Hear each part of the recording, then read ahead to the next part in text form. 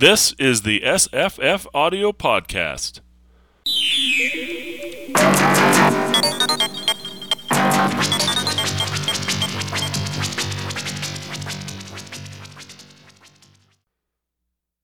Hey, I'm Scott. Hey, this is Jesse. Good morning, Jesse. How's it going today? I'm doing okay. And yourself? Hanging in there. I'm doing fine. Good. Doing fine. Hey, we picked up WALL-E. Have you seen the movie WALL-E? You saw the movie WALL-E. That was a famous post on SFFaudio. That's right. Yeah. Do you know there's people that don't like that movie? Why don't they like it? I have no idea. Well, actually, I guess I do. They said there's not enough talking. I'm about to swear. Yeah, I brought it up at work. I said, "Oh man, yeah, we're gonna watch WALL-E tonight. I'm kind of excited." And people said, "You know that movie stinks." And I was like, "What? How can you not like that movie?" Have you watched it? Oh yeah. Is there enough talking? Yeah, we saw it. We saw it at the theater. Yeah. Oh, I thought it was brilliant. I thought it was excellent. It's more like a silent film for the first 45 minutes, or a big nature film with no talk. Yeah, which is it's really amazing, what they pull off without any words. I thought that was neat to watch, not a detriment, Absolutely. So, thumbs up. I mean, in a way, I find it kind of heartbreaking that they had to, enter in with all the humans doing their jibber jabber. Yeah, you know what? They could have gone without that the whole movie. That was I mean, yeah, the film sort of breaks down, I think, after it starts visiting the humans, but it in the end it still works. But the first half of the movie is far superior to the second half. Right. It's still an excellent movie, but. Yeah, on Thanksgiving Day, which was Thursday down here in the United States, we after we had our big family dinner and everything, we decided to go see a movie. We went to the 7 o'clock show down in Logan, and Trish and Chris went and saw Twilight. Okay. And Alex and I went and saw Bolt, which is another animated Disney movie. It's not a Pixar movie, though, is it? It's not Pixar. No. It's not Pixar, but I was really pleasantly surprised. I didn't have high hopes for it, but it was really, really good. It's about the animation was really quite excellent. Yeah, it's about a dog who's on a TV show. He plays a superhero dog on a TV show, but in order to get the correct emotions out of the dog, the handlers have decided that they need to convince the dog that he is a superhero, and they treat him like that all the time. And of course the dog gets away because he thinks this girl is in trouble, and now he's out in the real world and he thinks he's a superhero dog, but he isn't. It's like the Truman Show for a dog or something. Yeah, kind of like. Yep. But thumbs up. I enjoyed it. All right. Yeah, and Alex absolutely loved it. She can't wait to see it again. So, like again. Again. Alex is 8 years old, by the way. Yeah, kids seem to be able to experience great joy in repetition. And I find myself not interested in repeating the experiences of movies over and over again. I think that that's just something to do with age, but I know that some adults seem to enjoy reading the same book over and over and over and over and over again. I think that's a big mistake. Yeah, especially when there's so much out there. My goodness. Yeah. Yeah. I mean, there's lots of bad stuff too, but I think if you do your research, like beforehand, you actually do the research, making sure that this is going to be something you're interested in. Read the reviews. Yep. So. For certain. All right. When you were watching WALL-E, did you notice the things that I mentioned in my post? I sure did. Yeah. In fact, that was kind of fun to watch it again, noticing that specifically. So, but yeah, he was a pirate. Yeah, but it doesn't seem like he's evil, though, right? No, it doesn't seem like he's evil. He did. He copied the music onto himself and took it with him, really. And then shared it with his friend. And shared it with his friends. Yeah, that was a great post. Yeah. Make sure you post back to that post with this one. Okay, yeah. That was great. Yeah. Everybody, if you're not familiar with that post, it's very much worth a read. Yeah, I got a lot of heat from a lot of Spanish websites for writing it up. They thought I was attacking the movie, but somebody did point out, and I'm not sure who it was, but somebody pointed out that I am wrong about one of the aspects on the list. I had said that he copied it to his iPod, and then that's format shifting.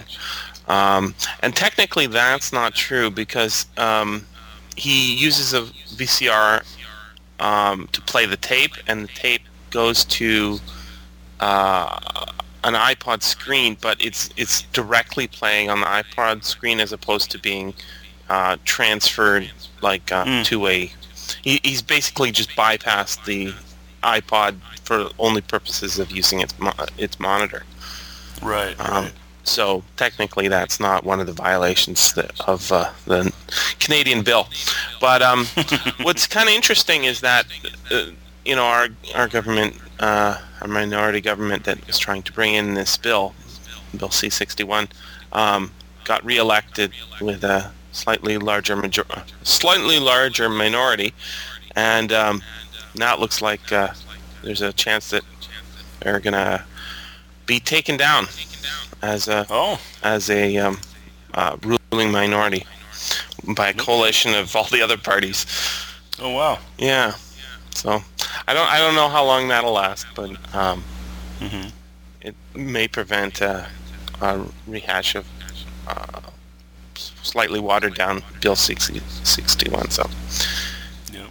Still fighting the fight. Gotcha. All right. What else have we got today? Did you read Brian's review of the Halloween tree? I sure did. Yeah, it was a great review. Yeah. Did you happen to hear the Halloween tree? The Halloween, yeah, I actually did. The Halloween tree that he's referring to is a 2-hour audio drama version of the Halloween tree by Ray Bradbury, and recently reviewed on our site. What did you think of the production? Well, I had mixed feelings about it because the Halloween tree is one of those things that we watch every year. It's a movie, and the movie is darn near perfect in my opinion. So because that's ingrained in my head, it would be like I don't know, watching Star Trek with other actors. You know what I'm saying? It's ingrained in my head. Okay. So when I hear it, I'm just like, oh, that's not as good, or oh, that's interesting how they did that. That's how I was listening to it. It was hard for me to accept the story. So I was glad that Brian wanted to review it. And yeah, I don't disagree with his review in any way. I like his style of approaching it. It's very meditative, you know. He's really into dissecting the story, and doesn't actually talk that much about the production until quite far into it. Yeah. Yeah, I really like that review. He's a good writer. Yeah, he is. That's for certain. See, this week I finished Poe's Children. Right. Which is an audiobook anthology. Now, I noticed that, well, it says unabridged selections on it, but I noticed that when I was in the bookstore, I took a look at the hardcover, and there are several stories that aren't in there, at least a third of them.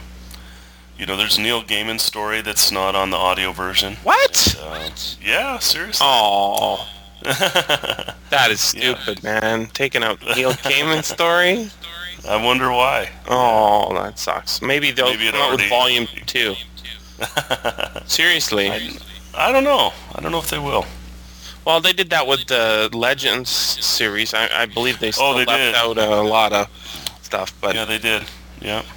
That sucks. If maybe Audible could do the completely unabridged version, make me happy. Yeah, maybe they could. Or maybe the Neil Gaiman rights weren't available for some reason.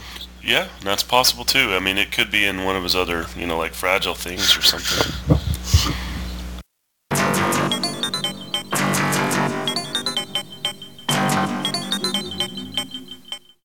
Richard K. Morgan, you never read anything by him? I haven't. Okay.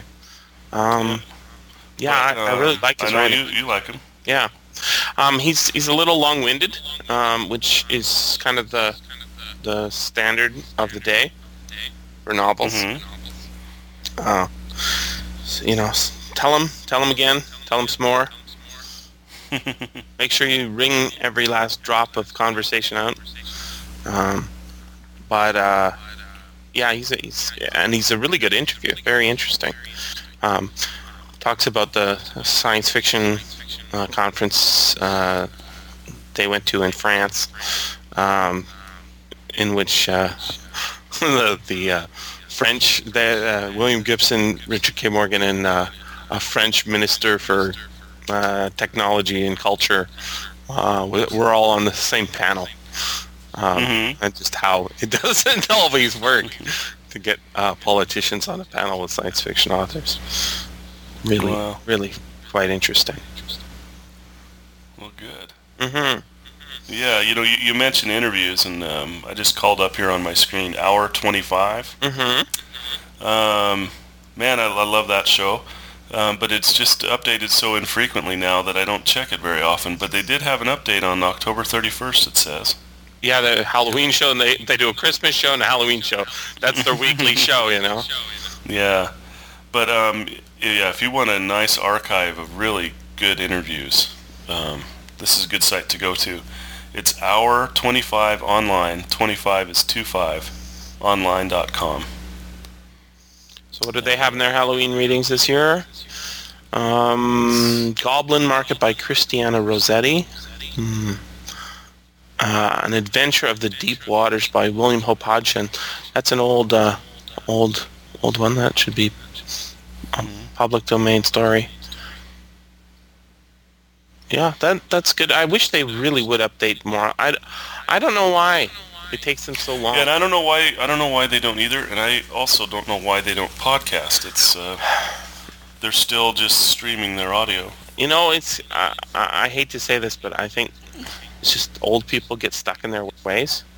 Mm-hmm. And I'm not trying to put down anybody. I'm just saying, dude, podcasting has been around for a long time. I know your show predates podcasting, but you're still, they're still releasing it through a real audio. Really? Sorry, it's not a real audio. It's an M3U, which is just a string of short MP3 files. But the MP3 files are not directly accessible. So somebody actually could download it. You can download it, but you have to. What you have to do is you have to. It took me a while to figure out how to do this. What you have to do is you download the M3U. You open it up with a TXT. you just change the. You just drag and drop it into a TXT program, and then inside that there's a list of the MP3s directly findable, but they're not all one big file. So you could podcast the show, but it would end up being a whole bunch of 1 minute, 2 minute, and half-hour bits. Mm-hmm. And the thing is they don't even have to be you could make your own podcast for the show. If you fiddled around with it, but it's just so much of a hassle. Somebody was complaining about a recent new audio magazine from Australia earlier this week. Charles Tan posted a story about a new magazine called Terra Incognita, Australian speculative fiction podcast. Has a new podcast called Coeur de Lion, and he posted it up just with their podcast feed, which was a little bit hard. And then two people did like really frustrated complaints. I added a direct link to the MP3 download after doing a page search of their server. But yeah, they didn't even have a direct download link. And the author saying, sorry about this. I am not familiar with podcasting so far, and it's just I mean, it's kind of sad that I have to do all the that kind of search to find out stuff. But it's funny. A lot of websites that say they claim to be a podcast, they have MP3 files, but they don't have it an RSS feed for it, and that's not a podcast. That's just an MP3. Mm-hmm. So. Yeah. Wow.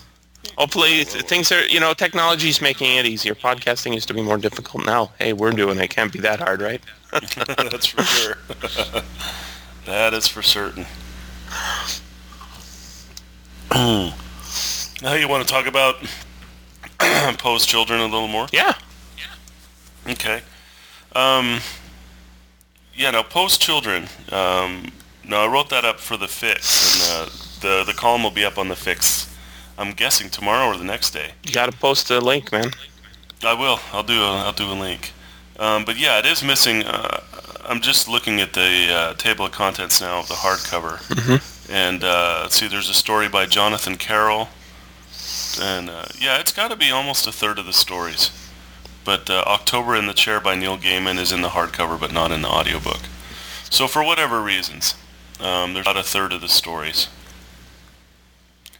But the anthology is interesting to me because Straub writes a really nice introduction in which he says that there's a group of writers that have more in common with themselves than they do with the people who are supposed to be defining the genre. And he doesn't really give them a name, but he just says that they're literary... categorize them or whatever. But yeah, I think he does give them a name, Scott. It's called Poe's Children. Poe's Children, yeah. I guess. But he says that they're literary writers and genre writers at the same time. And I kind of saw a parallel, with... There was an anthology that came out a while back called a Slipstream anthology. It was... James Patrick Kelly and John Kessel edited one called Feeling Very Strange. Yeah. And it was filled with stories that they called Slipstream. Right. Well, a couple of the authors are the same. M. Rickert and Kelly Link have stories in both. But it just seems to me that they're drawn from the same pool of writers. Yeah, and it's the same kind of a thing. Yeah, literary writers, I get it. Yeah, but you know how Stephen King... Well, I don't know. You don't keep up with him, I don't think. Well, but Stephen King's writing over the years has become, I would call it more and more literary. But I don't know that I use the word literary correctly, and I'm trying to figure that out right now. Because literary, I think that I'm using literary and mainstream as interchangeable terms, and they're really not. Well, they can be. Literary would be more of a stylistic thing, wouldn't it? Well, I'll tell you, Canadian fiction, which is actually a genre, which is bloody bizarre, is basically what you're talking about, literary fiction. Popular fiction, like the bestsellers you find at the supermarket, those are not literary. For the most part, they are they're the Oprah books. Okay? Now, Oprah books can be literary, but popular books don't have to be. Okay, so if you think about it that way, so literary is its own genre, right? Yeah, it's basically, I find literary fiction to be really annoying because it uses a lot of tricks of writing to make you care about the writing itself and not care about the story. So you can tell any kind of story as literary fiction, and often it's fake science fiction.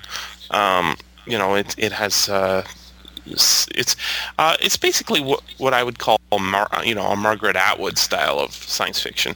Margaret Atwood has written one science fiction novel and a lot of literary fiction, and her one science fiction novel is very literary, but she's written a lot of fiction that includes science fictional elements. And it's basically good writing. It's just it's like in some ways it's like masturbatory writing. It's pointless. It has no ideas at its central core, or if there are ideas, they're not strongly at the fore. It's the style of the writing that's strongly at the fore. So that's what you'd call literary work. Yeah. Is where the style is at the forefront and the ideas are in the back. The ideas are almost unimportant. Okay, see, I'd agree with that in some of these stories in Poe's Children. I love the stories. I thought it was a wonderful anthology. Mm-hmm. Listening to it on audio was particularly excellent because you know how you usually have stories in an anthology that are really hard to get through. Mm-hmm. I don't know if you're like me, but I've started one over and over and over because I lose it. Mm-hmm. My mind goes somewhere else or whatever. Anyway, these were all insistent good stories, on audio. Okay. The readers were really good, but I didn't have any trouble keeping up with any one of them. But the stories are, in a way, the horror elements are a little bit not as much in the front. Okay, and that's what I was making the point about Stephen King. I mean, Stephen King's books have always been about the characters, and almost the horror is almost secondary. Mm-hmm. The horror is stuff that happens to the characters. Right. It's not always about the horror. And Okay. if you question that, just read some of his endings. Mm-hmm. Because it's the horror is a vehicle for the characters to run around in, and he doesn't usually, I don't think, come up with his ending until he figures he has to stop. Okay. So a lot of his endings are not satisfying. But character pieces can be literary. Yeah, well, I think so. What about Orson Scott Card? If you look at Orson Scott Card, he is very much a character-oriented thing. Yeah. When he wrote Ender's Game, for example, that is not a book that's brimming with new science fiction ideas. It's a story that's set in a science fictional universe. It actually does have that drive. It does have that drive, but it almost feels absent. He does have an underlying theme that's underneath all that. Basically, it's a noir theme. You have to trick people to get the best from them in some cases. What's Right. going on in there. Okay, but that's not a science fictional idea. Yeah, it's not So super I mean, science. my point is that I feel that he led a sort of movement in the 80s that kind of started to push things, but before Orson Scott Card, now I don't know that he's the exact one, but he was there. But before Orson Scott Card, you could have idea-driven stories with practically zero character, and people would be satisfied with that. And then after Orson Scott Card, now the story and the character is just as important as the idea. Would you disagree with that? I'm not sure. Okay. So anyway, I mean that's just the way I feel about it. But we've talked before on this podcast how mainstream writers are writing science fiction. Like Margaret Atwood, like Michael Chabon, the guy I just read, Selden Edwards. We've brought him up a couple times. These are mainstream writers, and that's the word I'm using is mainstream instead of literary, because a mainstream novel is what you're talking about that doesn't take anything to get into. There's no style to get by to read a mainstream novel, right? You can come to a mainstream novel as long as you can read. You can read a mainstream novel, and there's no baggage on it where you have to decipher anything. That's a mainstream novel. I think the big problem with calling something a mainstream novel is that writing is not mainstream. People don't read. Most people do not read books. Most people don't read books. So even like if there is a mainstream movement of reading, science fiction is the top genre. Mystery is the second highest genre, right? But you put those two together, and there's still a significant portion of the population that do not read those of readers. But if you take the mainstream of society, they're still not reading. They'll might read the newspaper occasionally. They'll read for work. But, they don't read books. I've heard the term used, mainstream, just being a general bestseller. Like, okay, let's take Michael Crichton. Right. Okay, what would you call him? Well, a techno thriller. I would call him a mainstream writer. Basically, he came up with his own subgenre called the techno thriller, which is like science fiction without a care for the actual. Did you read that? Yeah, like that. James Wallace Harris post about science fiction being his religion, in a way. Yeah. Right. He was saying that there's a bunch of different motives for reading. When you read a Michael Crichton novel, at least later in his career, it doesn't feel like a science fiction novel, even though it has a lot of science fictional trappings. It feels like its own little thing, and so he's got that techno thriller label. Okay, well that's not unlike what these stories are like in Poe's Children. Okay. I don't know, I mean, like I said, Straub calls them literary. They're not all stylistic, though. So that's why I was wondering if I was using... Well, I think Neil Gaiman is literary. Because it's almost like a mainstream, if you let me use the word mainstream, to describe general fiction. If it's more a mix of mainstream fiction and horror fiction in a way that the horror is there, but the story is mainstream. So we're talking about a couple that's divorced and they're going through all this stuff, and then the horror appears. Okay. So again, it's almost like something that's happening to them, but it's not a story really about the horror. But I wouldn't call them overly stylistic either. They're really good stories, and maybe the difference between mainstream and literary is that they're good. I gotta ask you what you mean by good, though. What do you mean by good? I liked them. Yeah. How's that? Why did you like them? Because they were engaging stories. The characters were people that I identified with and cared about, and I was interested in what the resolution was going to be. Yeah. It could be right. I'm not sure the answer to your question. I don't read a lot of the mainstream books. One that I liked that was not that many years ago, about 10 years ago, A Man in Full by Tom Wolfe. Have you read that one? No, I haven't. Okay, it's a big, long novel about, it's basically the story of a guy, an American, he's like a businessman, and it's about his life and sort of the way it's falling apart and coming together, that sort of thing.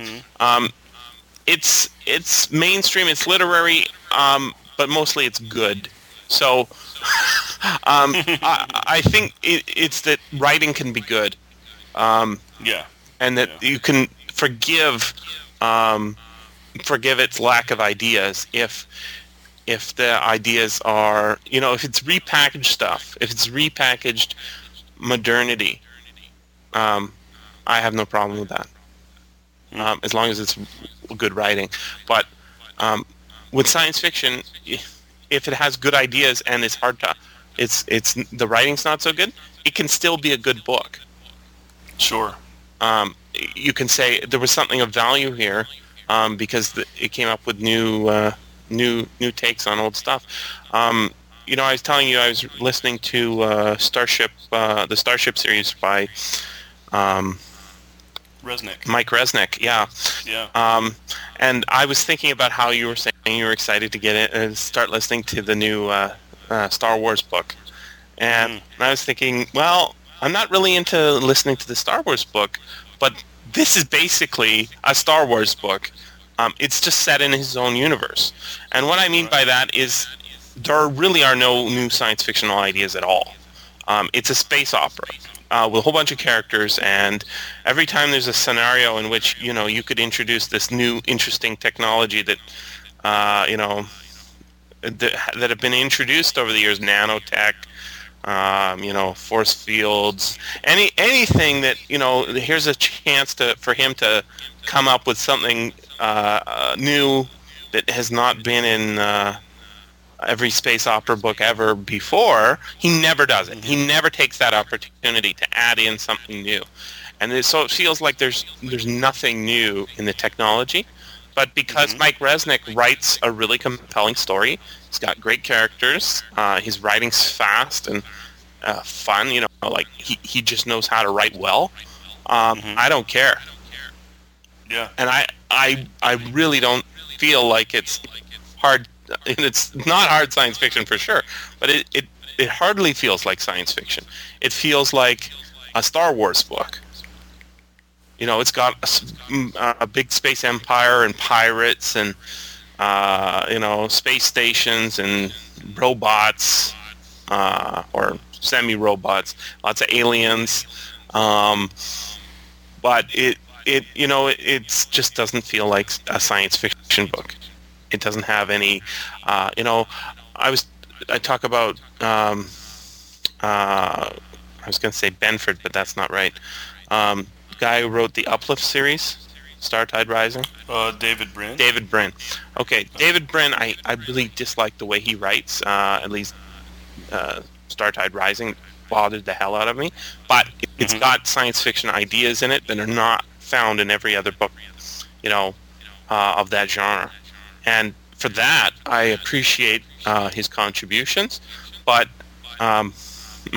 there's nothing. It's horrible to listen to. It's horrible to read. It's just boring as hell because he doesn't construct it properly. But Mike Resnick's not doing any of the the idea stuff, and I'm still enjoying it. So, but I know that I can't have just a steady diet of that. I need to have some more ideas added in. It can be ideas from history, telling me things I didn't know before, or ideas from sociology or whatever study that you're interested in. As long as you entertain me, I'm happy. And the mainstream label, the literary label, doesn't matter to me so much as that you're telling me something interesting or you're telling it well. I know what you're trying to say. You're trying to expand on that on what he's saying something in that introduction. Yeah. And I don't, and it's still, as reviewers, we try to describe what a book is to a reader, right? Right. And I think that's why we come up with these categories as a way to describe the book in a short amount of time. We don't want to. Yeah, it's just a category. Yep. So, it does interest me, how they're categorizing them, and it's interesting to me that there's a movement in which inside science fiction there seems to be, there is a group of writers that are writing in a more general fiction kind of way. And there are a lot of general fiction writers that are writing in a more science fiction kind of way. Well, that's interesting to me. Do you remember you said there was a Kelly Link story in there? Mm-hmm. Kelly Link is the least accessible science fiction or fantasy author I've ever come across of the new breed of people in the last 10 years or so. I find her stuff completely impenetrable. It's almost dense to the point where I'm trying to find a way in, and it's there's writing here, and I can tell that a lot of effort was put into it. But as to following the story and accessing the characters emotionally, it just doesn't do. Somehow I can't penetrate it. So she might be literary, but is she mainstream? I don't know. Yeah, and see, now there's the word again. Yeah, is she literary or, and I use the word mainstream again to describe general fiction. It's not that the writing's not good. It's just that the focus of the writing is not on the science fiction idea. It's on the characters and what's happening to them and how they're feeling and their motivations. And these are full people in the stories. It's kind of like where William Gibson has gone. He started off as hardcore science fiction. Now he's mainstream. Yeah. Right? Yeah, every one of these post-children stories, every single one of them is extremely well written. I don't want to give the impression, when you use the word mainstream, that's not what I mean. So maybe that's literary is mainstream topics but written well. Yeah, but just maybe. Because they're literary doesn't mean they're written well. Literary is more like self-conscious of literature. Right. So that's the style thing. Like, so if you use the word literary to mean style, then is Charles Stross a literary science fiction writer? Because he's not a guy that you can give to a brand new science fiction reader and say, here, read this story and you'll love it. No. Charles Stross is for people who read science fiction. Connoisseurs. Well, yeah. Exactly. I see what you're saying. Wine, right? So would he be called a literary science fiction writer? Well, I think that he's doing the style. I think that the problem with this is a problem with any art form. It becomes more and more difficult for people to understand if they're not educated from the ground up, from the origins. So painting, right? Modern painting, modern art doesn't make sense to a lot of people. There's a big painting in the National Gallery of Canada. It's just a big orange stripe on a blue field, and it's the government institution paid more than $1 million for it, and people are really upset. I'm one of those people that don't understand it. Right, and right. I sympathize with you, but on the other hand, I know that there is an evolution. Art didn't start in that position. And if you were following art from the beginning, painting from the beginning, it has its roots in the 16th century, the 15th century, right? There's been an evolution, and as those styles have come along and come and gone, there's been a transition between, once photography comes in, this has a hugely profound effect on what art is. Why are people painting? The Impressionist movement, people understand this. They say, "Ooh, it's still people," and you just get an impression of what's going on, right? So a lot of people's understanding of modern art ends at the 19th century.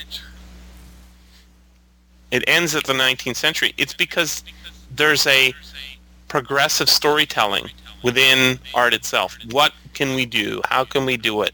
What movements are happening? How are they getting along? It's why old people don't like modern kids' music. It's because they haven't been paying attention to the entire development of music as it's been going. Funk leads into soul, and funk lead into rap. Really? Well, yes, they do. Right? How does this work? Well, it happens. People come up with ideas, and they explore them. Other people pick up on them and develop it. Right? And eventually, at some point, people will just stop paying attention to this subgenre of culture, and then they become unable to relate. And so I don't understand modern painting, but I understand that some people think they do, and that seems to be enough for them. You can't give Charles Stross to a lot of people as their first book. But when we try and convert people to our semi-religion of science fiction, say this is a really good thing, you'll like it, we don't start by giving them Charles Stross. We start by giving them Heinlein. Right. We start by giving them Ray Bradbury. You think that'll continue? You think in 20 years we'll still be giving them Heinleins, or will we be giving them someone else? There's other people. I just gave a bunch of kids Neil Gaiman's The Graveyard Book. Oh, cool. And that's a lot more beneficial to them than trying to, teach them something that's more dated in style. So I had a hell of a time trying to get the kids interested in Call of the Wild. Call of the Wild is completely accessible, but it's got a lot of old-fashioned words. Neil Gaiman uses old-fashioned words, but only sparingly. And so he's more accessible. Call of the Wild is still accessible, but you have to have sort of an older vocabulary. There's not a lot of dialogue in Call of the Wild. It's mostly long passages of description and thoughts and stuff like that, and that's not true of the Graveyard Book. Right. So different, they're already exposed. When I say what book are we doing next, when they're saying Goosebumps, and I said that's not a book, that's a series. Goosebumps, wow. Or they want to read something they've read before, because kids like to watch the same thing over and over. They like to read the same thing over and over. They get a lot of value out of repetition because they're still extracting information from it the second time and the third time. Right. Wow. Watching WALL-E the second time for me is gonna take out. I'm not gonna come away with deeper insights. Whereas the kids do. Well, that's true. You'd notice a lot of different stuff. I don't. I do. Yeah. Of course, when you have kids, you end up watching. If you watch with them, then you end up watching things over and over. Yeah. Hey, speaking of Neil Gaiman, I noticed this on his blog, and I just popped it up to make sure I was right. But it says here that he's running, it's not really a contest, but if you do something to get people reading Graveyard Book, which is what you've done, you can get a signed poster. Hey, I'm gonna go to do that. neilgaiman.com. I will. I'm also trying to, other value I'm trying to instill in children. Trying to convert them to my religion. In this particular case, let me tell you about my religion, okay? It's the religion that treats books reverently instead of like garbage, which is how most children treat their books. It's like garbage. And the way I did this was I'm telling them, don't spill food on your book. Don't do this to your book. Don't do that to your book. And the way I convinced them, I said, listen, if Neil Gaiman comes to town, you can take your book and get it signed by him. And that'll be worth lots of money. And they say, lots of money. And I said, yep, lots of money. And I showed them signed copies on eBay, and they're all excited, right? Now, this has not kept them from, hurting their books a little bit, but they're not quite as damaged as they would be. When I'm done with a book, it looks like it hasn't been read. Yeah, I'm the same way. So that's my, treat things nicely. You bet. Well, they last longer. I don't know. They last longer for sure. Yeah. So yeah, I'll definitely check that out. Okay. All right. Should we wrap it up? No, go ahead. I got a couple other bits of news. There was a lot of people interested in Johnny Chase. This is a CBC radio series from late 70s, early 80s. It's largely available through the Zombie Astronaut's website, his blog. He's posted a number of episodes from this series, and he may be posting more in the future. So that's kind of important. We got a lot of people visiting the site looking just for this show a while ago. The other thing, I posted a review of Queen of the Black Coast, the audio drama. Oh, yeah. Mm-hmm. And I was feeling a little self-conscious about putting the essential post on this. Not because I don't think it deserves it, but I was reading Brian's review of the Halloween Tree. This is another audio drama came out this week. I'm giving an essential to Queen of the Black Coast, and Brian said, it's not really essential worthy of the Halloween Tree. And it's kind of like the discussions we've had about the difference between amateur and professional audio drama. And I mean, there are occasionally problems in the audio drama of Queen of the Black Coast, in that the actors are not all in the same room. When they're recording, they're not interacting with each other. They're interacting with the script only, and then it's the editor's job to try and make them sound as natural as they can, being recorded separately. But I still feel after thinking about it, I still feel quite fine with that. The Colonial Radio Theatre is a bunch of people in the same room recording. And they have, they're getting paid to do that. The Holwigs people are not getting paid to do it. They're doing it for love. But I still, I don't see a better version coming anytime soon. It's really, really good. Have a listen to it. I've posted a link. I do want to. Yeah, I see that. Yeah. I'll get that down. It might be a good idea to read the story first. It's available in public domain, so. Okay. Yeah, and I've never read a Conan story. It's a good one. I must. Good. It's a really good one. And it's fairly accessible, too. This has been the SFF Audio Podcast. Please join us at www.sffaudio.com.